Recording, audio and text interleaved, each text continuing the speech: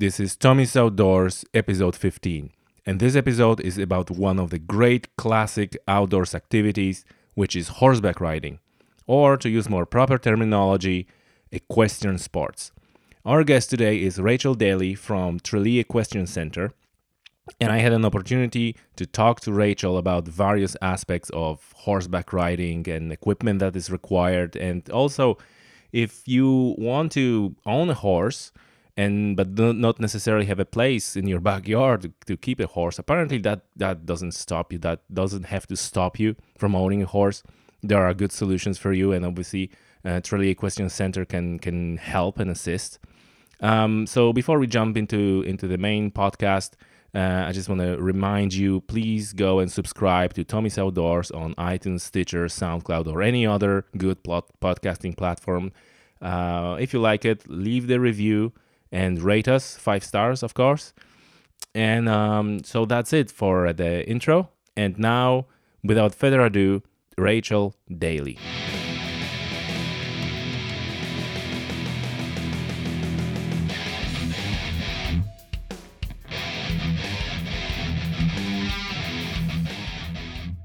Hello, everybody. Today with me, Rachel from Tralee Equestrian Center. How are you doing, Rachel? I'm good. Thank you for having us. Oh, it's a pleasure to have you, and thank you for doing this. It's a major operation going on here. Yeah, I mean, we've got a pretty big setup. We've got, upwards of 20 to 30 horses, depending on the time of year. So oh my God. We're kept going. Oh my God. So maybe just really just good to jump right into it. Maybe you can tell us what you're doing, what are the services, and maybe even before that, I just want to point out that we're talking about outdoors in this podcast.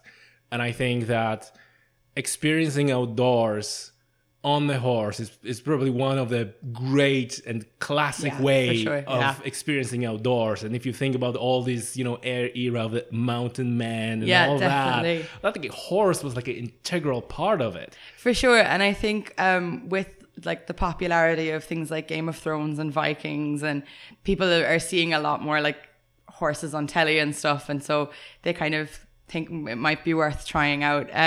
For me, for sure, like there's nothing better, whether it's a beach or a forest or across the mountain. I think, you can walk it and it's pretty and it's cool and it's lovely with your dog. But I think when you're on a horse, there's just kind of this different kind of almost nostalgic kind of, right. You kind of feel like a Viking like a classic vibe. Yeah, like a little bit. It's cool. All right. So listen, so what is Tralee Equestrian Center and what you guys are doing? So we kind of do we dabble in everything.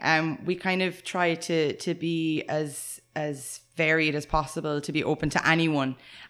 So our main kind of deal is we're a riding school. So we work with both preschool children and then from children upwards of age 4 up to adults. Okay. Maybe kids that have never sat on a horse or an adult that's never sat on a horse, right up to those experienced riders that are competing and that potentially even want to go international. We also cater to your tourists that, just fancy having a canter on the beach, or maybe it's a honeymoon break and they want to go for a romantic stroll on the beach. So once off are fine as well. You don't have to be like a member. No, not at all. I mean, it can be, you can come and chat to us any day and, do try it once and see how you like it. Or, some people tend to get roped in and, a lot of kind of equestrians joke that it's a bit of a bug, that once you get in, you're kind of, you get horse fever and you're stuck in it. We also have liveries. So for your non-equestrian listeners, that would be for That was my question. What is this?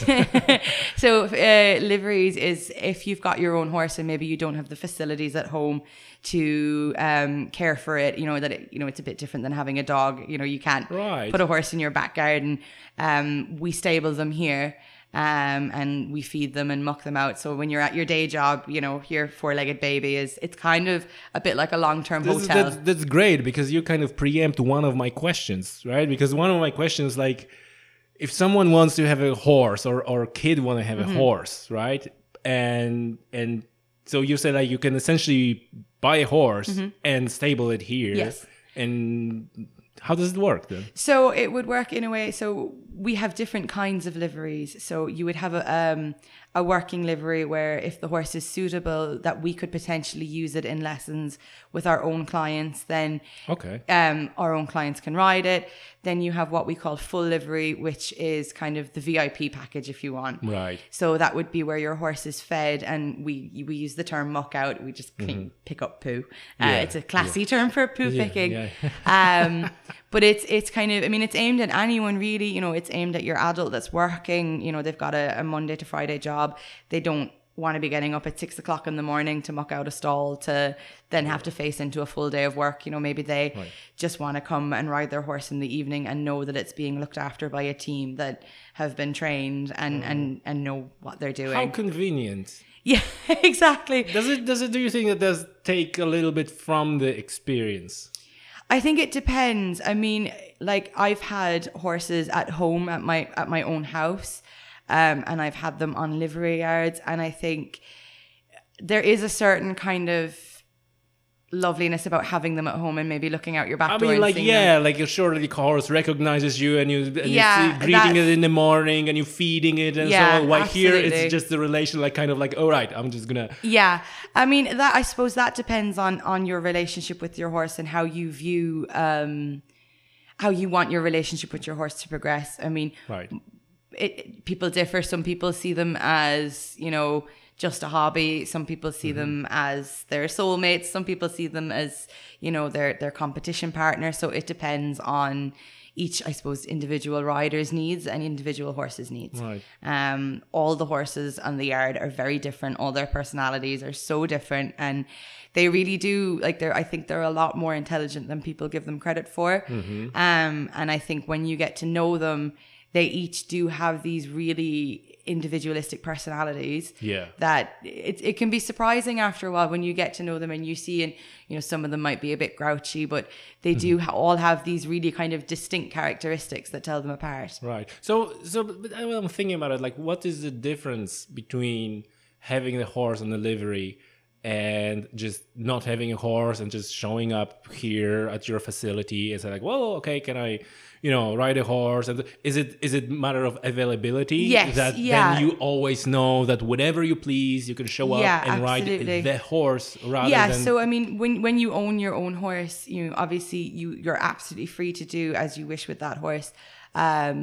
Whereas if you were to come and just do a lesson, it would be a preordained time, and you know, you'd have to slot that into your schedule. Whereas, you know, we've had various people on livery with us that have, you know, their jobs aren't necessarily just 9 to 5. So they could be here riding at 6 a.m. or they could be here riding at 9 p.m. So it's kind of a lifestyle that it suits them. Sure. And some people, you know, just don't have the facilities at home to keep a horse. And to keep a horse, I mean, it's not simply a case of putting a horse in the field and he's happy there. You know, you've got to organize a shelter, and the majority of horses, I mean, they're a herd animal. They were never intended to be kept on their own. Right. So, I mean, if you're going to have a horse at home, are you willing to have a second one? Okay, you know, so it's like almost better for the horse to have it on livery than just poor soul horse sitting on his own. And one of the things that we're really, really passionate about, and I've been an advocate for a long time, is that while, yes, obviously the horses stay in the stables in the bad weather and the winter, as often as we can, the horses on the yard live in a herd, right? You know, and that they have, obviously they ride, they can interact with each other. Yeah, that they have that still. I mean, at the end of the day, it's an animal, and you know, we have to respect the fact that it needs a certain amount of socialization with its own species, and you know, they do things like they groom and they create bonds and friendships within their groups and pecking orders, and I do genuinely think that leads to happier, healthier horses, and no doubt. I mean, it has to. And for the school horses we have, we'll say for clients coming for lessons, I mean, I'm very biased because I've worked here for a long time now and I know them really well. But as a rule, they're generally very happy horses. They come running in from the fields in the morning, ready to go to work. And, you know, that to me, you know, if they didn't want to come in and they didn't want to, you know, go to work, they'd they'd stay on the mountain and they go, no, I'm not coming in. Right, So, right. you know, I do think that it's a good ethos, and it's a good way to keep them. So listen, so if anyone is already kind of interested in that, what's the best way to start? What's the you know, I'm not saying necessarily to probably getting on horse is not the best way to start, but what you would recommend, like a gradually how to get into. So for someone who's never ridden before but maybe has a kind of inclination, the first thing I always say is you are never too old. I get an awful lot of parents even say, you know, I say to them, oh, you know, why wouldn't you start? And I'm too old. You're never too old. That's an excuse. That's a It's common excuse. A really common excuse for a lot of things. And I think people have this kind of preconceived notion that the equestrian world is maybe a bit snobbish and a bit posh and a bit, and really we're not. We spend 90% of our time picking up poo. It's not as glamorous as people make it out to be. And my advice for someone who's maybe thinking of it and has maybe not made a decision is even, you know, have a look online, pick a center. You know, we're here 7 Tralee days Equestrian a week. Center is obviously the one recommended. Definitely. But come and visit us, come and chat to the instructors and meet the horses. And, you know, that way you don't necessarily have to take that big jump and get on one, but get a feel for the place, get comfortable. And from there, you know, I would always suggest to someone, more so adults than children, to start off with just one private lesson, just a one-to-one with the instructor that you can just get a kind of a feel for it. And the one thing I say to everyone before they come is why? Why do you want to get on a horse? Is it that you want to learn to compete? Is it that you want to do it just for fun? Or that you just think it would be a good form of exercise? And from there, your instructor can tailor your horse to suit. They can tailor your lessons to suit. And, you know, it makes the whole experience a lot more pleasurable and a lot easier for both the instructor and the student. Sure. So another question is like, terminology, like is there like horseback riding, or is it like equestrian sports? Like is it like what's the name it to depends. properly? I mean, you know, you get it really does depend. Like there are different disciplines within the kind of equestrian in horseback riding. You have various styles and you have various sports. So, you know, it's not, you've got horse racing, you've got dressage, which in kind of layman's term is dancing with horses. You've got show jumping, which is that what you should see, that the horse is making steps and going backwards and like okay. You've got show jumping, which everyone knows. You've got eventing, which is kind of it's a combination of dressage, show jumping, and cross country, which is where the lunatics are. That's where they jump the really big obstacles really fast, and it's mildly terrifying to watch, but it's fantastically good fun. It is. And then you have, you know, if you watch your Western movies, you have your cowboys, and the Western discipline is not really practiced in Europe. It's a different riding style. The vast majority of places in Europe ride in what we would consider English style. So, I mean, that's just your typical. That's an interesting thing, Yutaj. You know, we spoke about before we started recording, and I said like years ago I was kind of sitting on a horse and was trying that a little bit. And now when you said it, I remember that my friend was explaining to me difference between the saddle, like, which is American saddle, which is different in the European, in like or English. So maybe why are we on this? Can you explain that? What's the difference between the difference? Oh wow, okay, I could get shot for this. Why? Because the equestrian world, there seems to be this kind of bitter stalemate between Western riders and English riders. Really? Over whose Is that one looking up or down on another? You get that quite a lot, but you get that in any sport. I have ridden both. I prefer English. I think I prefer English because I was brought up riding English. Yeah. And I call myself a dressage rider. I try. Not very successfully. It all depends on the background, right? Probably if you're born and raised in Texas. Yeah, exactly. There is a difference. I generally think English riders find it easier to ride Western than Western riders find it easier to transfer over for a couple of reasons. The Western saddles, as a rule, are quite a lot bigger than the English saddles. And they've got this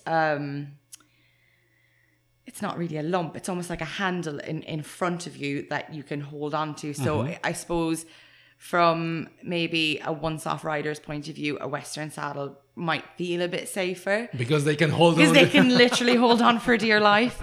They use their hands differently. They use their legs differently. They have different disciplines. Look, you've got pros and cons for both kinds of riding. But from the perspective of effectiveness of handling a horse, for the want of a better word, is that the same thing essentially? Look, does the horse care?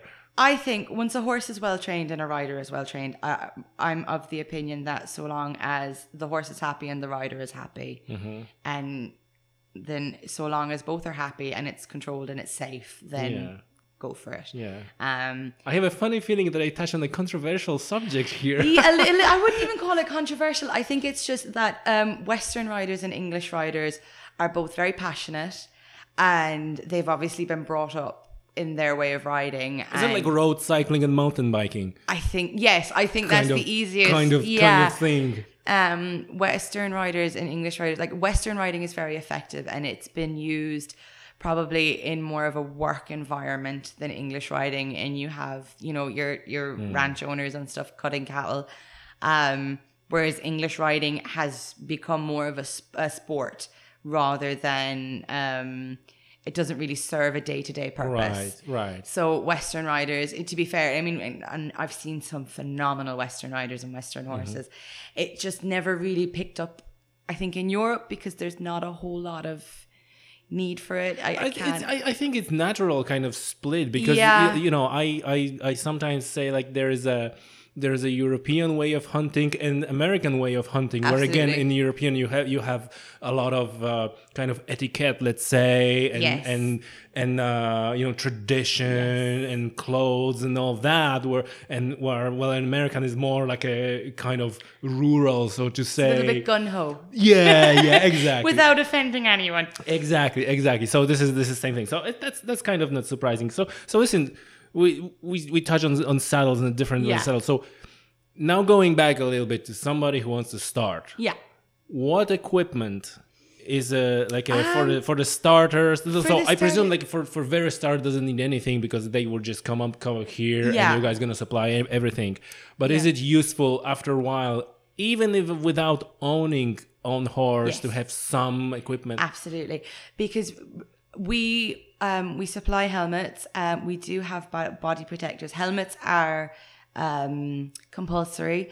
Body protectors are, I suppose, they're like a body armor, I suppose. Really? Are not compulsory, but they are recommended until someone reaches 18, especially if they're doing quite a lot of jumping, just for safety. Yeah.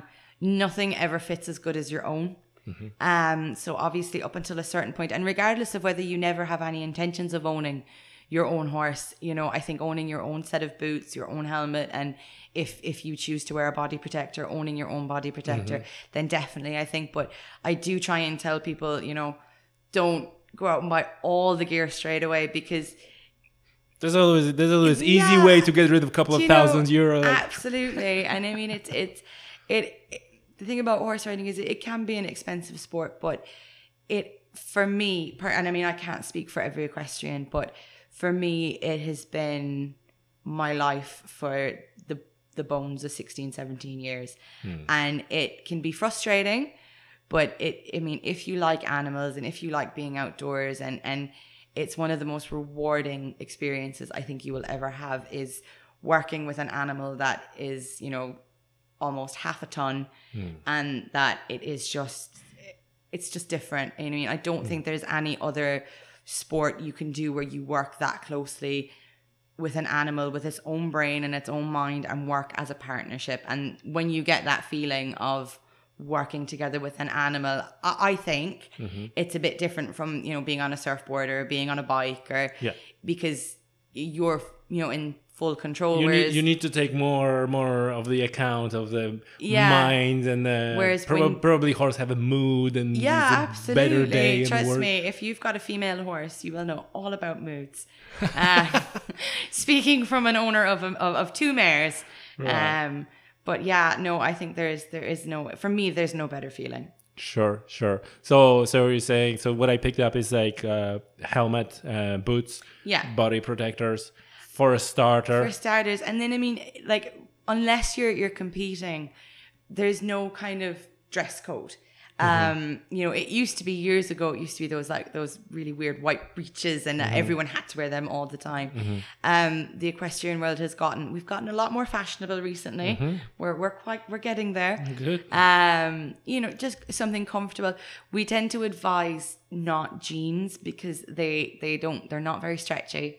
And they can chafe and they can get sore. So, you know, with the recent spat in fitness, you know, a good pair of leggings, a nice tracksuit, something comfortable that you're going to be able to have a bit of freedom of movement in, is perfect. Right. And what about saddle? Is it a good idea to get the own, or like... No, for the simple fact that we try and aim to fit the saddle to the horse first. Of course. So that's to the point that you're working with the animal. Is not only you need to, and saddle is kind of like an interface between the both. Yes, absolutely. So, I mean, a saddle, when you're getting your own horse, you know, saddles are A, a very expensive game, but B, it has to fit your horse, because where I think a lot of people go wrong when they buy a horse is they go, and look, I've done it, you go for the cheapest one you can find, but you end up then with your horse potentially having back problems. What a lot of people I think forget is that horses are athletes, and they have feelings, and they have, you know, they pull a muscle in the same way we do. So there's a lot of, I think, stuff that goes on behind the scenes of, you know, small equestrian centers, big equestrian centers, that people don't see. Like, we've had 2 horses have had the physio in the last week, and we try and get physio regularly to all of our horses just to make sure that they're comfortable and you're they're not treating them like an strained. athlete, like you said. Yeah, like absolutely. And I think, you know, if you're going to seriously, from the view of getting into horses as a full-time sport or as a full-time hobby, I think it's something that people need to be more aware of, is taking the horse into account in their physicality and their mentality. Wow. How could you not, if you know, it's like it's like in the center of the whole thing. You would be surprised. It's I mean, it's only very recently that people, I think, have started cluing on to, you know, thinking more about the horse rather than themselves. Right. Wow. Tell me, so how does the process of fitting the saddle to the horse look like? Is it like you need to get like a 25 different saddles and find out, and then horse not gonna tell you like, hey, this one is bad, I prefer the other one? I prefer to get a saddle fitter, someone who is trained in it, because I would be okay at it. I would be able to know if a saddle was bad. But I prefer, my boss, one of the owners of the Equestrian Centre, Nicola, she is A1 at it. So if I have questions, I just go straight to her. So if you buy a horse, and now you need to, like, regardless whether it's a livery or you buy a horse, and then you obviously need a saddle. So similar like with bike, you need to get a bike fit. You need to get person who knows what they're doing, and then you can buy any saddle. Or is it like, you know, you have saddles that are, I don't know, more narrow or wider? Yeah, you do. I mean, you get saddles in all different shapes and sizes, and for the... So then do you need to take that person with you, so to say, to buy a saddle, and that person looks at the horse? Yeah. Look at the horse and like, no, that saddle not gonna fit my horse. There's a couple of really good saddlers. There's 1 or 2 that travel the country, and that they bring quite a lot of saddles with them, you know, in a truck or in a trailer, and they'll come and they'll look at your horse, or you can pop your horse in a trailer and bring them to the saddler, and I mean, they could have 300-400 saddles that you could try. Right. So this is much more sophisticated than just go on the internet and order a saddle. Yeah, it really is. And I mean, you can spend, you name it, you can spend it on a saddle. I mean, you can pick up a cheap saddle for €50. You can spend 5,000 if you want to. And it also depends on how what you as a rider prefer. So, you know, I've not got massive experience with bikes, but you can get, you know, quite a high seat or a deep seat that you can sit into. Right. So it depends on what suits your horse. And then once you've kind of got the measurements for your horse, you can go forward with that then and say, okay, well, I need such and such for my horse, and I'd also like Right. So it's almost like a two parts of the saddle. Yeah. So, once it fits your horse comfortably and it's not going to affect their working way in any shape or form, then you can go ahead and decide what kind of seat you like and how you like the knee rolls, and it's right. You can make it as easy or as complicated as you want. And then probably there are different types of saddle depending on the discipline as well. Absolutely. Because I presume that for the racing is racing saddles are entirely, they're a whole different ball game. Right. Okay, so saddles now. Can you give us a little bit of a specialistic lingo of all the stripes that going on the horse? Do you need to do that? How do you call that? And probably each piece has a different name. So the thing that goes on their head. Yeah. So we call that a bridle. You have bridles, basically for both Western and English. You really can get them in all shapes, sizes, colors. And this is not some piece of equipment that goes with the saddle. That's a kind of like a separate... No, they're separate. Okay. And so like you can ride a horse with no saddle and have a bridle on. Sure. So the bit is the part that goes in their mouth. You can ride your horse bitted or bitless. Bitless riding hasn't been very popular for a long time. It is kind of starting to get there now. Mm-hmm. I'm slowly trying to wiggle my way into it. I really like it and would love to see it happen a bit more. Mm-hmm.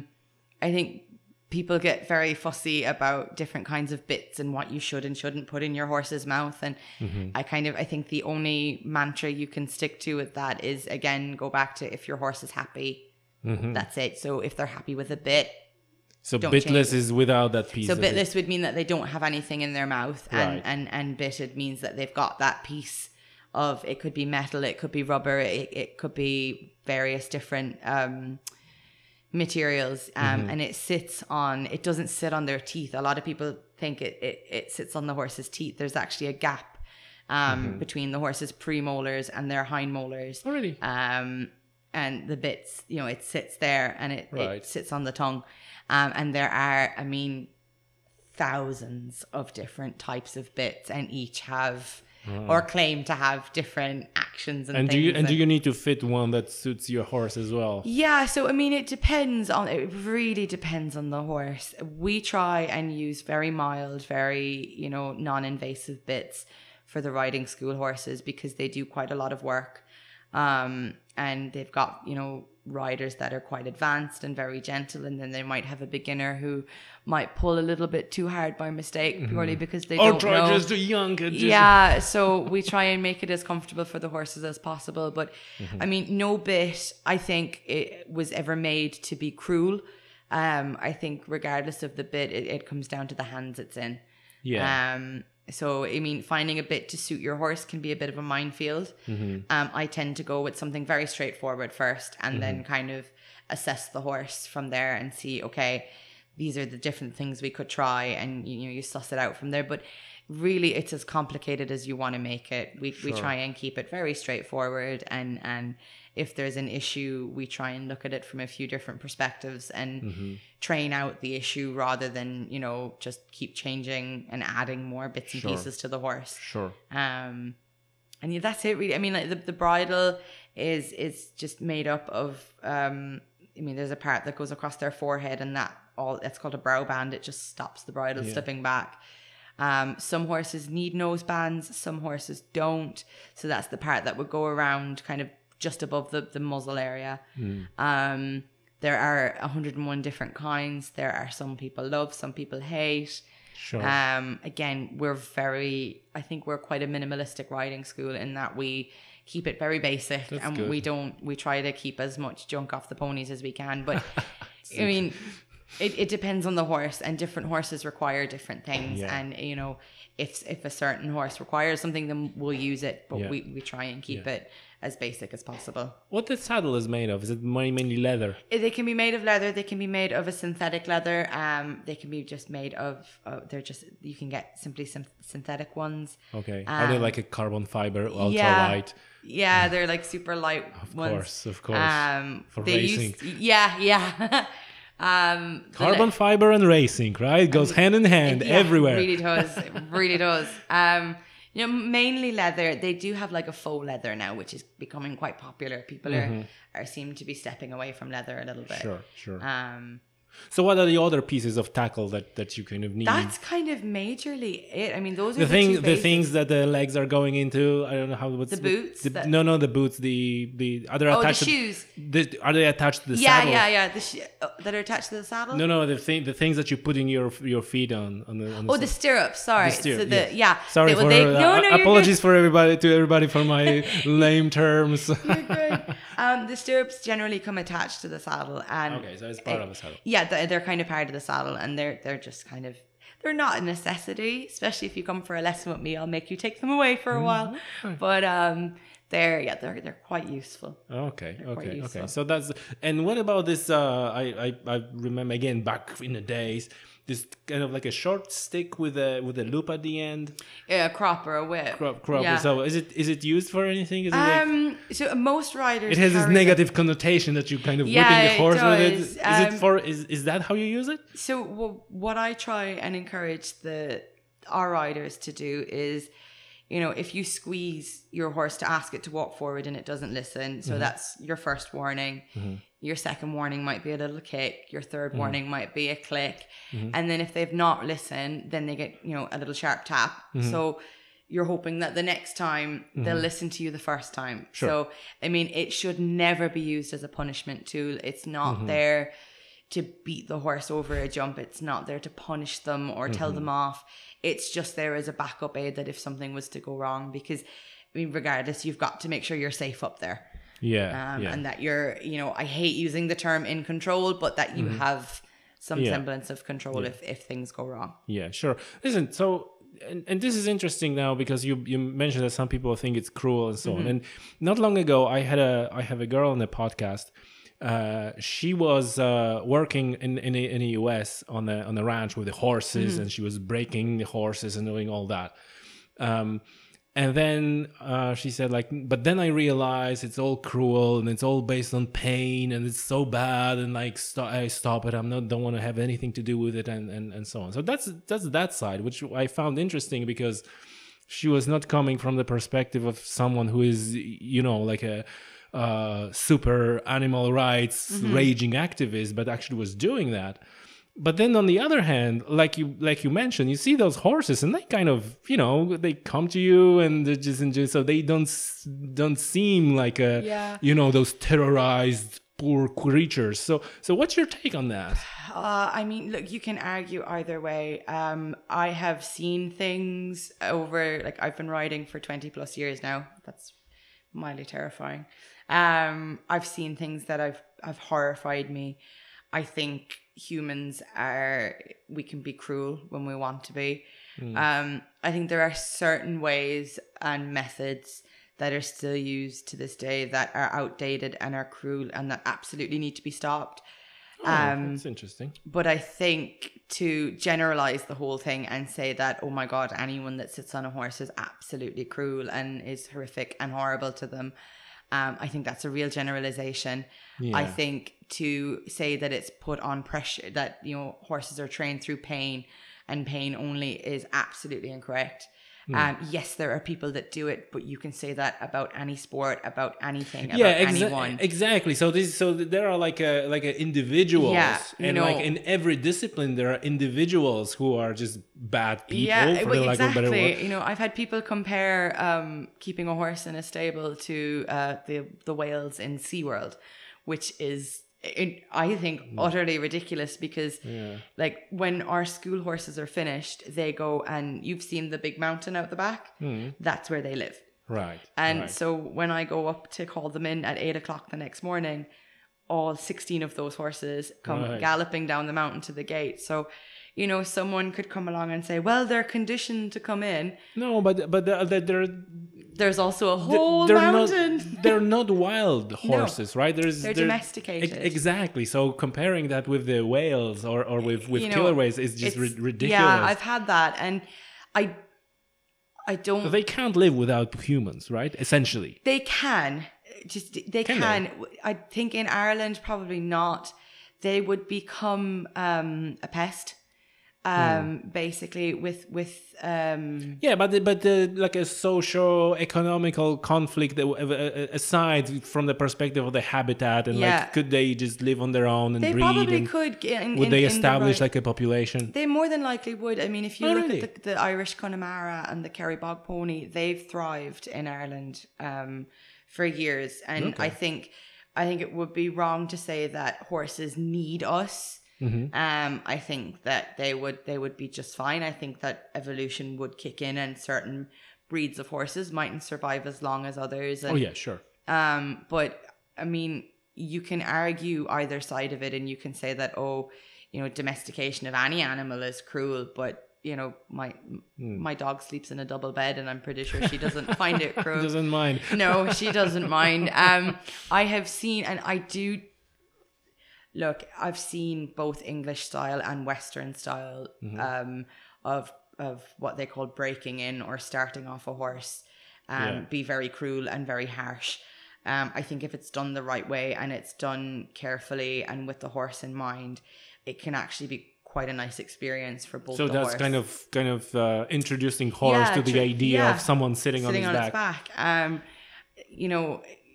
I think if you do it the right way and you do it slowly, and some horses take a lot longer than others to get used to it, but you've also got to weigh up the options that, if we were to release all the horses in Ireland, we already have horses starved in fields that have been abandoned. So, No, that would be obviously a bad idea because even through the way how the land ownership is set up in Ireland, I don't think there's enough habitat for horses. Sure. So I think, we've domesticated them, and we now have to take responsibility for them. And I think that as a species, we need to take kind of ownership of the fact that we are responsible for a lot of these animals, and that we need to look after them and do right by them. And I do think it's getting better. I think, a lot more people are coming around to doing things a little bit softer and a little bit gentler, and keeping the horses, mentality and physicality in mind. And, I think in 50, 60 years, I don't think we'll see much, if any, more animal cruelty. Yeah. And it's been a learning curve for equestrians, because they've had to evolve and develop and keep up. And I think while a lot of people give out about social media, it's been fantastic, because, if someone catches it on video and posts it online, that person, maybe shouldn't be persecuted for it, but it makes people think a little bit more before they do something, because there's no anonymity behind it anymore. It's all out there and in the open. But in general, that's something to every person who is serious about it keeps in mind. And you can hear a lot about this bond that you have with the horse and so on. So obviously that wouldn't work if the horse felt oppressed or tortured or whatever. Or didn't want to do it. Trust me, if you like. And what makes me laugh is, when people say, the horse wouldn't do it if he didn't want to. And my only answer to that is try and get a horse into a trailer that doesn't want to, because he will not go in. That's right. So, when people say, he wouldn't do it if he didn't want to, or they wouldn't come in if they didn't want to. I'm going to politely disagree. Right. Listen, tell me, what's the story of the horseshoes? And the reason I'm asking about it is, like you said, that horses probably could live wild, right? In theory. So obviously they wouldn't have a horseshoes. So what's the deal with that? Is it for a horse, or is it for riders? It's for the horse. The main reason, the most common reason a horse would wear shoes is a horse's hoof is made from pretty much the same thing our fingernails are made from. So they grow in the same way our fingernails grow. The main reason you put shoes on a horse is if the rate of wear exceeds the rate of growth. So if, as your horse is being worked, the hoof wall wears away quicker than it can be repaired. So what you have is, if anyone is like me and bites their nails, they'll have bitten them down too short or cut them too short at one point, and it hurts. So there's an outer hoof wall, and then we have what we call the white line, which separates the hard tissue from the soft tissue. So if your horse is doing quite a lot of work on hard ground, that hoof wall will wear away over time, and you could get to the point where you go from the hard tissue to the soft tissue, and it can become quite painful and quite sore. In the wild, a horse's feet, they travel a lot, so they wear it down, but on softer ground, so they generally don't wear them down. In a wild, if it wears the faster than it grows, it can run and it gets pulled out by wolves or coyotes. Yeah. That's all. Game over. Exactly. That's a wild. That's what. So I mean, you have, again, like the horse world. You can pick at anything you want. Mm-hmm. Like, you have pros and cons for bits, pros and cons for bitless, pros and cons for barefoot, and pros and cons for shoes. Oh, so there is you can, yeah. Oh, so really? Some of our, and it depends on the horse. It's like, so we've got, I think, 3, 4, 5. We've got about 8 at the minute that are totally barefoot. And unless they're, or when their workload increases, because we're getting into busy season now, we'll more than likely put 2 shoes on their front feet, just to take the massive concussion off them. Right. There's 2 in particular, one of my ponies and one of the other school ponies, who are kind of a hardier breed. They're what we call a cob, so they're quite sturdy and quite heavy built, and they'll probably never need shoes in their life. Okay. Then you get. I thought you were gonna say that they need the shoes because they're heavy. So their feet are tougher. But and their feet sturdier. are also. Yeah, they're rock solid. Great. Listen, so the questions, but you mentioned kids and the can kids get any allergies, or have you heard about allergies for horses? We do have kids come to us with horse allergies and dust allergies. What a lot of parents, if you've got a kid that desperately wants to ride, they might take an anti-allergen before they come. Okay. There are ways and means about it. Some kids have said that, by persevering and pushing through it, that they've kind of overcome their allergy a little bit. I think I've got 3 or 4 kids that actually come to me religiously for lessons that have allergies. Right. But like that, they take their yeah, but sometimes with time the immune system adjusts. They do build up a little bit of an immunity to it, which is fantastic. Not too many, to be honest. I think hay fever is what catches people out, because obviously we store hay at the barn. Oh, really? Well, we have to have it on site to feed the horses. Yeah. So hay fever can have a couple of sneezes. Okay, that's interesting. But no, as a rule, it's not a massive. There doesn't seem to be a massive amount of people allergic to horses, thankfully. Okay. Yeah. And what's the best age to start? We had initially had children starting from age 4. Oh. And then we sat down and we had to think about it, and we thought we had recently, in the last, I think, year, started a preschool program. So for kids younger than 4 that maybe they wanted to come in and not even necessarily sit on the horse, but maybe come in. We've got a couple of really small ponies. Come and just be around, brush them and get used to them, because I think when you take a 4-year-old that's maybe never been around a horse or sat on a horse, in theory, they're like, yeah, I want to do it. And then when you put them on, they're like, I don't want to do it anymore. So, by taking them, at age 2 and 3 and just introducing them to the concept of the horse, and particularly kids that live in town that don't see large, never seen an animal, herbivores, and then they see a horse and they're like, oh my God. Yeah. So it just takes that little bit of anxiety away from it. And that way, when they reach 4 and they're old enough to start structured lessons, that fear is gone, and that, worry is gone, and they're quite comfortable around them. And I do think, I've seen kids come through this yard in the last 3.5 years who started off not being so shy that they couldn't say hi, to not being able to keep them quiet. I do think it's an outlet onto its own for kids. Oh, absolutely! It's like a therapeutical, yeah, definitely. almost. I swear by it. To be with the animal, for sure. Because again, we mentioned the hypotherapy, right? Yeah, there's something. There is a massive equine therapy is becoming a big thing. Equine therapy, with children with special needs, with adults with special needs, with children with anxiety, with maybe social anxiety, like any kind of, maybe discomfort in a social situation. There's something about a horse, because it doesn't talk back to you, but it almost feels like it listens. Yeah. Because...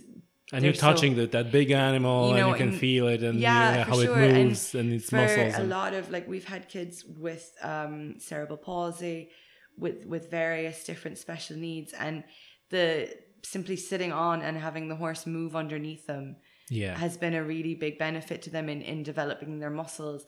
You know, it's not unlike hydrotherapy, I would think.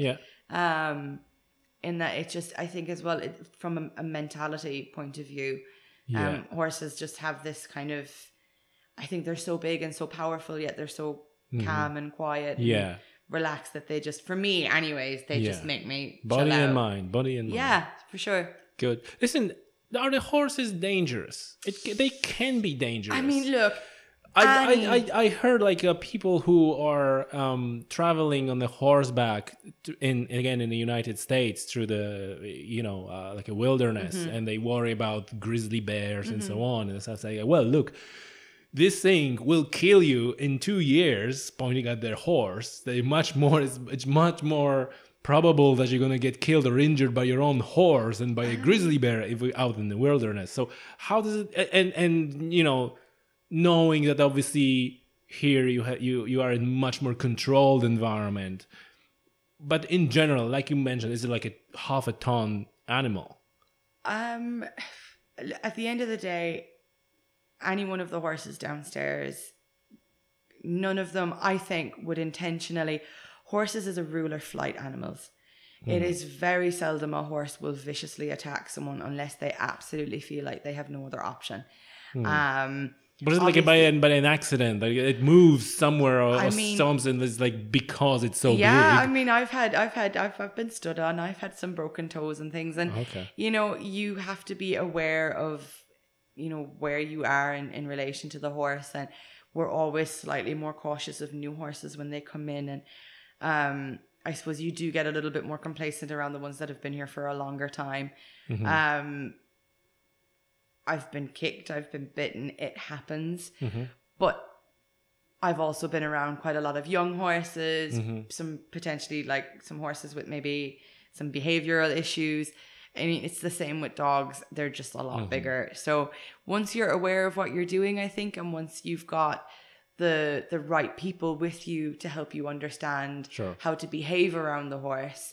And I think it has a lot to do with that. I mean, horses, as a rule, once you're aware of how they tend to react to a certain situation, you try and either avoid the situation or desensitize them to the situation. So if you've got a horse who is fixated on traffic cones, hates traffic cones, gets really freaked out by traffic cones, you then take that and you maybe go and, I won't say steal traffic cones, but recreate traffic cones in a controlled environment. And inoculate the horse. No, not even necessarily, but, maybe not ride the horse, stand on the ground, introduce them to what it is that's scaring them and help them understand that, okay, it's not going to jump up and bite you and eat you because, you understand that a plastic bag blowing in the wind is not going to kill you, but to your horse, something's just jumped out of the bushes and isn't floating in front. So, I mean, there are dangers, obviously, but I mean, that comes with working with any animal. And I mean, in any of the higher risk sports, there's always that kind of in the back of your mind. You need to be aware of what you're doing and aware and take... You need to be aware of that half-ton herbivore around you. That's and take responsibility and think. I mean, I think that's the big thing is people need to just be aware of, and it's a horse and it's an animal, and that, if you use your brain and you think about it and you're aware of what you're getting yourself into, then you can have the most fun you'll ever have. Listen, I want to touch on one thing, which is kind of goes. You mentioned like a traffic cones or the plastic bag and so on, and again, from my very limited experience with horses, back in the years, I remember horses who were afraid of the ad of the, there was like an ad of the shoes shop or something, and the horse was scared to death of that. Or the other one was like a pedestrian crossing. It was like couldn't just handle pedestrian crossing, and you mentioned like intelligence of the horses and whether they're smart or not. And I think that from these kind of like anecdotal episodes sometimes it comes like, oh, horses are stupid, like, they stupid, they go, oh Jesus, there's an ad on the wall, and they're like, what do you say, like, and you mentioned like they're much more intelligent than the people are giving them credit. Or would you elaborate on that a little bit? What you've got to think about it is we understand what that is on the wall because we can read it and we can understand it, and we know, okay, that's a sign for Gucci, or that's a sign for this or that. All the horse sees is this massive square thing, either flapping or flashing. And if the horse hasn't been shown that, it's a bit like taking a child to the cinema for the first time. They don't know that they're going to get that big loud noise all of a sudden, and we know. Yeah. So it's a process of training, and it's just showing them. I mean, yes, they're intelligent, but I mean, you can't sit down and say, okay, pony, we're going to go here, here, and here today. There's going to be 3 pedestrian crossings. You'll know those because they're marked out with the white line. So by intelligence, they understand when the time is taken to show them and educate them. But I think people either expect too much, or when the horse has maybe an adverse reaction to something, they get frustrated and, you're a stupid horse and you don't understand. It's like people don't taking time to understand what caused that reaction. You have to look at it from the horse's point of view. And I mean, that goes with everything from, going back to your sports and your show jumping, and, all the horses that we use in our riding school, they go through a rigorous, trial period before we decide whether or not they're going to stay, where they're taken out by us ourselves. We take them out and we try them out and we show them all the things that they could potentially come across, and we'll ride them down the beach and throw our reins at them and pretend to almost fall off, and put them in the situations that they might encounter at some point. So they know, so they kind of, it's not the first time. Yeah, exactly. So that they can be comfortable and they can know, okay, my rider is unbalanced, I'm going to slow down, Oh, really? And okay, at the end of the day, they're an animal, and, stuff happens. Mm-hmm. And you can never guarantee, I've known some of these horses for 8 years nearly now. And, in 8 years, they might never do anything. At the end of the day, it's an animal and it's got its own brain. And situation is different for him now. Yeah, and I mean, so you can do the best you can, and you can encourage, and horses thrive off routine. Oh. They absolutely thrive off routine. Their whole digestive system is built around routine. So if you can encourage them with routine and with consistent, compassionate training, you end up with horses that are relaxed and enjoy their job. And that's very interesting, because that speaks to the earlier point about the cruelty or no. Yeah. Like if that's what the plays to the horse's benefit, right? Because in that control environment, it can build the routine, and that's great and good to know that. Listen, one final thing, could you walk us through the types or species of horses that are, like, just in a for the person who is not familiar. They just know there's a pony and there's a big horse and there's but I'm sure so first of all, are there species or subspecies, or this is the same species, everything is the same species? So ponies and horses are technically, they're genetically speaking, they are slightly different. Very slightly different, but they are slightly different. But can they interbreed? Yes. Okay, so they're like within the same species. Yes, they would be within and the offspring is viable. Yes, yeah. Okay. It's not, so you can breed a horse and a donkey. But the offspring is mule is infertile. Not. Yeah, exactly. But you can breed a horse and a pony, and the offspring is generally fertile. Okay.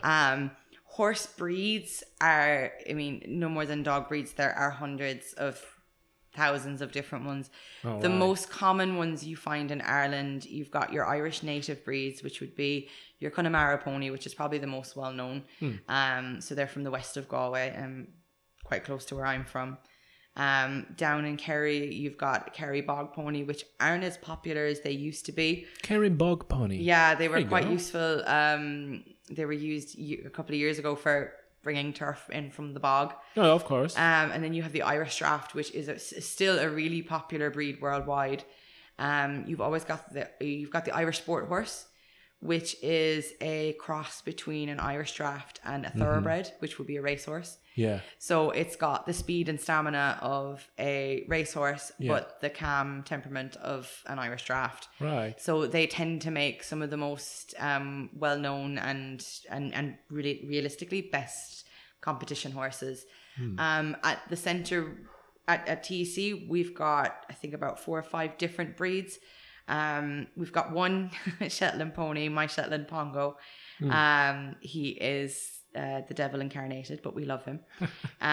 Is it the one with the long hair? What's the Shetland pony? He's a little one, so he's the size of maybe a Newfoundland dog. Oh, really? But he's white and spotted like a Dalmatian, hence the name. Then we've got a couple of cobs, which are one of my favorite breeds, and cobs are quite common across Ireland. They would be the ones you would see quite a lot. They're generally either black and white or brown and white, and they've got those lovely hairy legs, and they're quite chunky and quite robust. We've got 2 Dutch warm bloods on the yard at the minute. One is our stallion twin, the owner Podrick. He jumps him, and he's jumped him quite successfully over the last couple of years, and he's just started getting ready to make babies. So that's very exciting. We're really looking forward to that. So hopefully we've got the first baby on the way. Wow. Dutch warm bloods obviously come from Holland. They would not be maybe necessarily a hardy breed. They take a little bit less mind, or a little bit more minding, a little bit more TLC. They're quite sensitive souls, but they're very talented, very athletic breeds. We've got a couple of sport horses, and we've got 1 or 2 Irish drafts as well. One of my other horses is an Irish draft cross. So we've got a little bit of everything. Sport horses and cobs are generally the most common in Ireland. You've got some breeds people would recognize would be a Frisian, which is, you see them in every movie when someone is riding a horse majestically into battle. It's that big black horse that the lead character is always riding.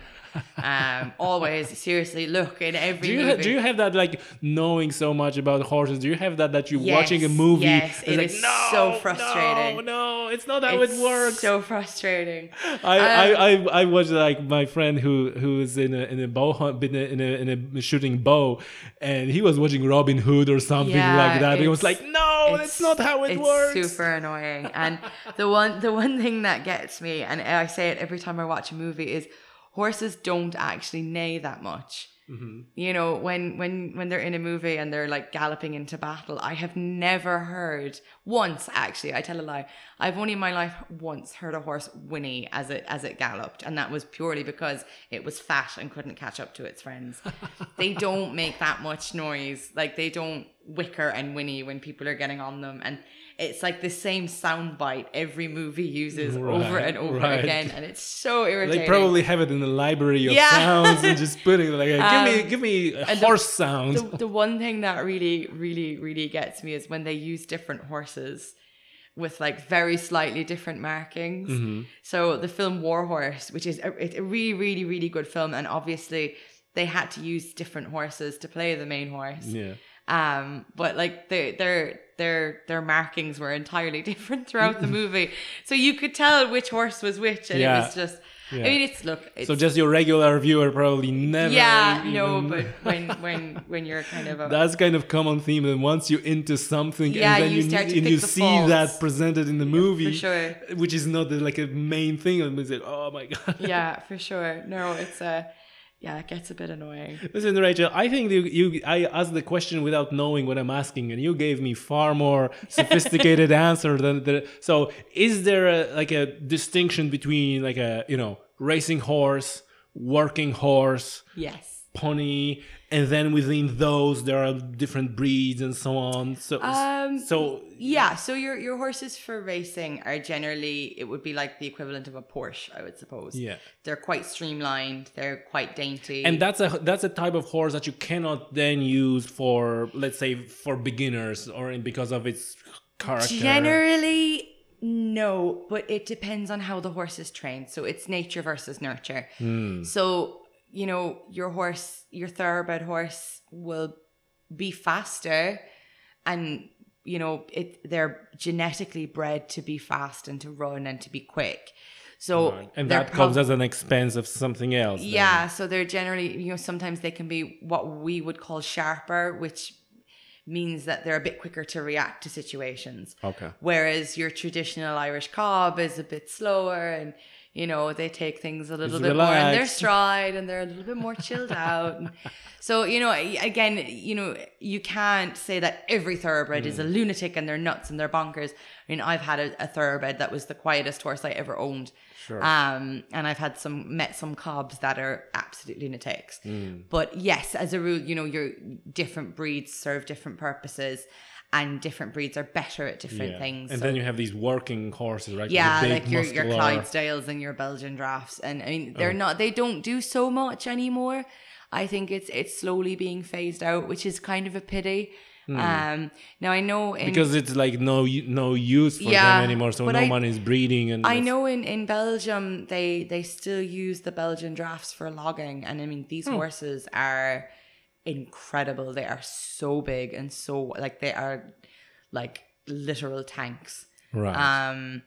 So in Ireland, I don't think a whole lot of horses work in a agricultural sense anymore. I think you know they work in the tourism sector, or they work. I mean, it's mainly the tourism sector to be realistic, which is a pity. But also, you know, a lot of people fall in love with the breeds and they breed them and they maintain them for showing. And so, you know, maybe it's not entirely a bad thing that we don't, you know, make horses plow our fields anymore and that tractors do it, and that they can have a bit of a nicer life and, you know, just go to a show on a Sunday and have a chill. Listen, so one last question, and it might be a little bit controversial one, but I gotta ask it because it just interests me.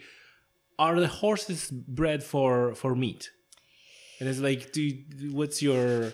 Is it like you know, for us like we know that in Asia people eat dogs, but we not really eat dogs. Is that in the same category? I think Ireland generally horse meat. I don't think it's sold in Ireland. Horses are not killed for consumption in Ireland.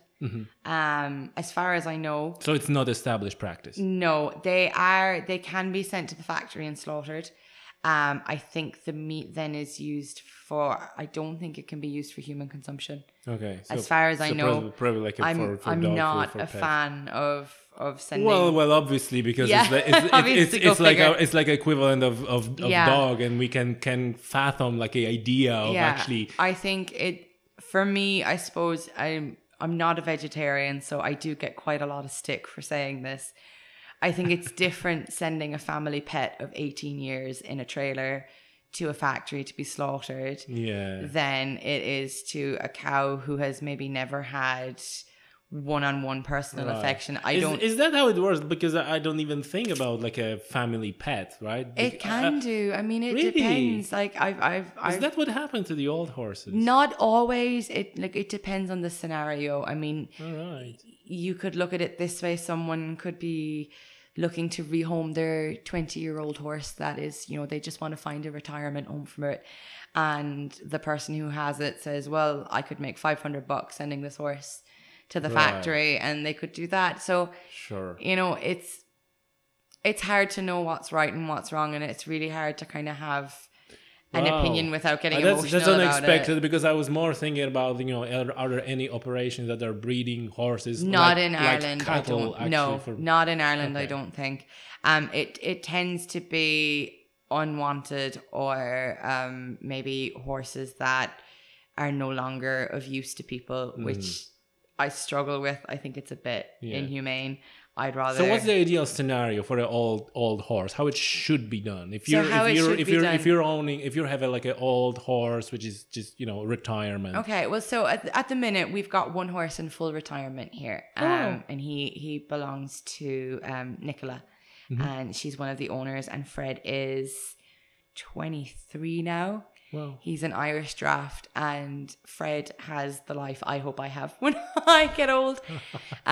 So Fred he's no longer fit to be ridden. He's just that bit older. He's got arthritis, but we've got the all clear that he's quite happy to live out. So in the winter time, we make sure that he gets out and he moves around just enough to keep him happy. Just to exercise him a little bit. And so long as he is comfortable and not in pain, he'll stay here and he'll live out the remainder of his days. And if it gets to a point where he's uncomfortable or he's in pain, then I am a massive advocate of, euthanasia, because I do think it's the one thing we can do for them that we can't necessarily do for ourselves. And I think it goes for any animal. So, I mean, I can see Fred if I look out the window and he's out in the field surrounded by all his girlfriends, and he's quite happy, and he comes in for his breakfast, and he's lived a fantastically long life and was a very, very successful horse with Nicola when he was younger.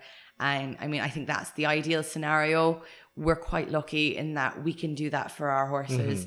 One or two of our older riding school horses, when it was time for them to be retired, different students maybe were in a position to say, hey, look, if you want to retire him, I'll take him, and he can stay with me. And I think that's lovely for them, to go and to spend a year or 5 or 10 years of their retirement being loved and hugged and kissed and rewarded for having for working for so long. Like your old dog. Well, that's it, really. I mean, and like I said, our ethos, like the one thing I love and the one thing that drew me to working here, versus any other equestrian center, was that the horses come first, and that they will always come first. And we love meeting new people, and we've met people from all around the world. And I think the one review that we consistently and constantly get is that the horses are happy. And that, for me, if the horses are happy, I'm happy. Listen, that's been great talking to you, and you're I think a lot of listeners get a lot of that from that. And I can even tell that with talking to you that you're very kind of grounded, no nonsense person, and I'm pretty sure this is all comes from being outdoors, being in the nature, having like this interaction with the animals, which is always great. Listen, Rachel, tell us just for the end, like how people can get in touch, how people can avail for services of a center here. What's the best way to reach you? How you find it, and so on. We're pretty easy to find. We're on Facebook. If you just check out Tralee Equestrian Center on Facebook. Our website is www.traleeequestriancenter.com, or you can give me a call in the office on 089 258 4650, and we'll be happy to help you out and get you saddled up. That's perfect, Rachel. Thank you very much. All right, thanks for having us.